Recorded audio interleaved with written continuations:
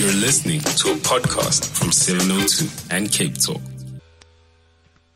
702 and Cape Talk. Technobyte with Aki Anastasio. Sorry, Abel, my bad there. How's it, Aki? Hello, Eusebius. How are you? I'm good, Superman. You had a good...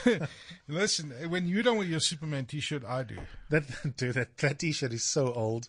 Thank you. Hey, did you wear it? Did you wear it to the Last Supper? It's got character. Well, you know what? I wear it with all my Superman outfits, so I've been through a lot of this. You know someone is working in radio, not TV, when he comes to work with... It's Monday. The t-shirt he was gardening in on Sunday. Wow, okay. I'm shocked Bongani didn't throw you out of his studio. He almost did, actually. How are you, darling? Yeah, I'm fine. You're wearing a 702 branded shirt. Did you run out of clothes to wear? No, I'm not... Yeah, I've got body issues. This t-shirt is one of the few t-shirts in my wardrobe. I don't know what material they use. I wish all the company t-shirts are made from it. Looks Anyone cool. who's listening. Yes. It just fits me nicely. Yes. So I actually really like it. Yeah. I don't mean to suck up to the company. No, it does look nice on you. Thank you. Yeah, it shows off your muscles. Before we talk technology, I'm so glad you went to see this really harrowing but exceptional South African film. Yes. No, it was Ellen. insane. Ellen Pakkie story. The Ellen Pakkie story, and what a beautifully made movie. Yeah. I mean, there's two movies that I've got on the weekend on my radar to see. That's the one, and the other one is Canary. So I didn't get to see both of them, but it was interesting, to watch this movie and just to realize. Well, you kind of sit in your protective environment. You actually don't realize what's happening across the country and how bad Tik is, and places like Lavender Hills in the Cape, And across the bridge, not even the country. Yeah. You know what I mean? No, absolutely. Yeah. It's just, it's for me, what makes it sad is that, we're in 2018 and we have these kind of circumstances. And I know you were chunking again, eh? Jeez, I was so emotional. I was as well. I watched it alone, so I was like, okay, cool, I can cry without worrying. And you know what was beautiful? Just the crescendo of how the movie ends. In the end. It's just, I wouldn't be surprised if that movie doesn't get international recognition because it's that good. I agree. Totally agree with you. Okay. And everybody should watch it. That and Canary, two very different South African films, both coincidentally. Lots of Afrikaans in them, but they are universal in so many ways. Just, absolutely beautifully done, both of those films. What have you got for us, Aki? So listen, I've got a couple of things for you, Eusebius. Firstly, the technology and the speed at which it's moving in. We talk about the drone industry, and if you're looking for something to, kind of reinvent yourself, if you're looking for an industry to be involved with, that, when you talk about the version 4.0 of the internet, of technology that we talk about, the next industrial revolution, blah, blah, blah, blah. You should look at doing drones. And drones, I don't know too many people. Do you know anybody around you, friends, family, that are doing drones as a business, as something to future-proof themselves? Well, it's going to be a $100 billion industry in the next few years. And there's lots of people doing different things. Is that still untapped potential? Hugely untapped potential. Wow. Hugely untapped potential. And the technologies that people are developing are amazing. So this comes out from the University of Washington, and they've designed this robot, okay? And it's an insect-sized robot that weighs less than the weight of a toothpick. So just try and think about that in perspective. It's as small as a toothpick.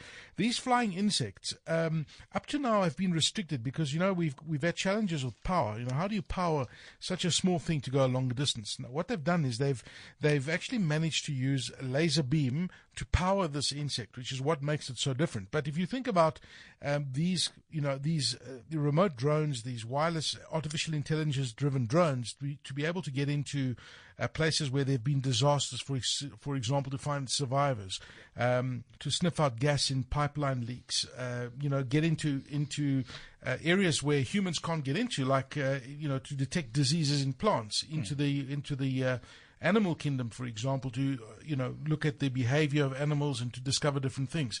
So this is the kind of technology now powered by a photovoltaic cell. The robot basically converts the laser light into enough electricity to power its wings, which is what makes it so different. So some really amazing stuff coming out from the University of Washington. And then what I have threat to people in debonair suits. Yeah. You know, this is you're talking about the robot delivery service in the UK, which is amazing. And they've launched this brand new service in the UK where you'll be able to get your robots delivered by, your deliveries done by robot. Now, this is not something that's in the future. They're doing it right now. It's commercially available.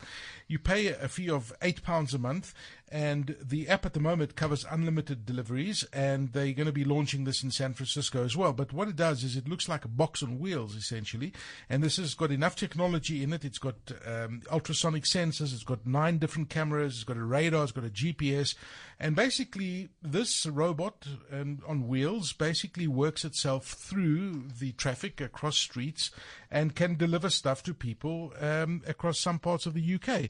And you're going to see these things walking around, and you know, I don't know how safe they're going to be in the future with people, you know, stealing them. Obviously, I had a very South African thought. I was wondering whether this thing will be hijacked before it gets to my door. I don't think it's a South African thought. I think it's a global thought.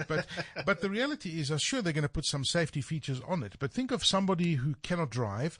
Think of somebody who's wheelchair bound, somebody who's, you know, who cannot get out of their home, that you want to have access to this modern technology, that you can get these things delivering to you at your home, medication, takeaways, whatever the case may be. So I find that quite interesting and a different game changer. You know, we talk about Uber and the automation and self-driving vehicles. Well, this is self-driving vehicles doing specific deliveries. And then the last thing I've got for you this week, and I know you're very passionate about books, and I urge our listeners to try this. If you don't read a lot, maybe it'll inspire you to read a lot. So go onto Facebook, okay, and look up The Chef, or type in James Patterson, The Chef. It'll take you to a page, and as soon as you subscribe to the page, you'll find that you will start getting interactive messages, reading a book on your Facebook Messenger. And it's James Patterson has released this interactive thriller together with Facebook Messenger, and they've kind of made it very interactive. They've made it there's a lot of rich content, like video, for example. There's kind of images, and it's typical James Patterson writing style. The book came out on the 30th of October on Facebook Messenger, but the real actual hard copy book's only going to come out next year. But for now, they've got this interactive session, and I think it's absolutely brilliant. And you just there's a knife that you press, and it will give you the next page that you want to read. So it like forces you to start reading a book, but on Facebook Messenger. And just recently, I think it was last week, James Patterson was talking at a panel on CNBC, and this is what he had to say about his book. What this is about, for me, is just drawing attention to publishing, to books. Books don't get as much, so we're trying new things. And what this is, and what's exciting about it to me, is you read the book and then it goes to film, and you read the book and it goes to film, and you read the book and it goes to film. So it's kind of like a bookie. A book meets a movie, and it's free on Facebook Messenger. I love that idea of combining film and photography and books. And text. And we went to Facebook, and they said, yeah, we're in. They thought it was an exciting thing to do. And yeah, and I really like it, actually. It's actually quite fun. It gives you a different perspective of reading stuff. It's almost like a... Not only that, you can either... I mean, some of my writer friends and I have been speaking about this for the last couple of years, and it's very difficult to crack this one, but we have to as a sector. You can either despair changes in people's behavior, and this is true of all products and services, or you can adapt where and how you deliver the product and the service to how people are changing sociologically. Yeah, absolutely. Our lives will never, ever not be digital again. Yes. Spot on. So you can be bitching and moaning that people are not going to get the hard copy at Exclusive Books, or you can keep the store until it's no longer profitable. And in the meantime, ask yourself, okay, seeing as Aki is spending 8 hours on his phone, how can I get the content to him? Exactly. Nostalgia is so 1990. Get out of here.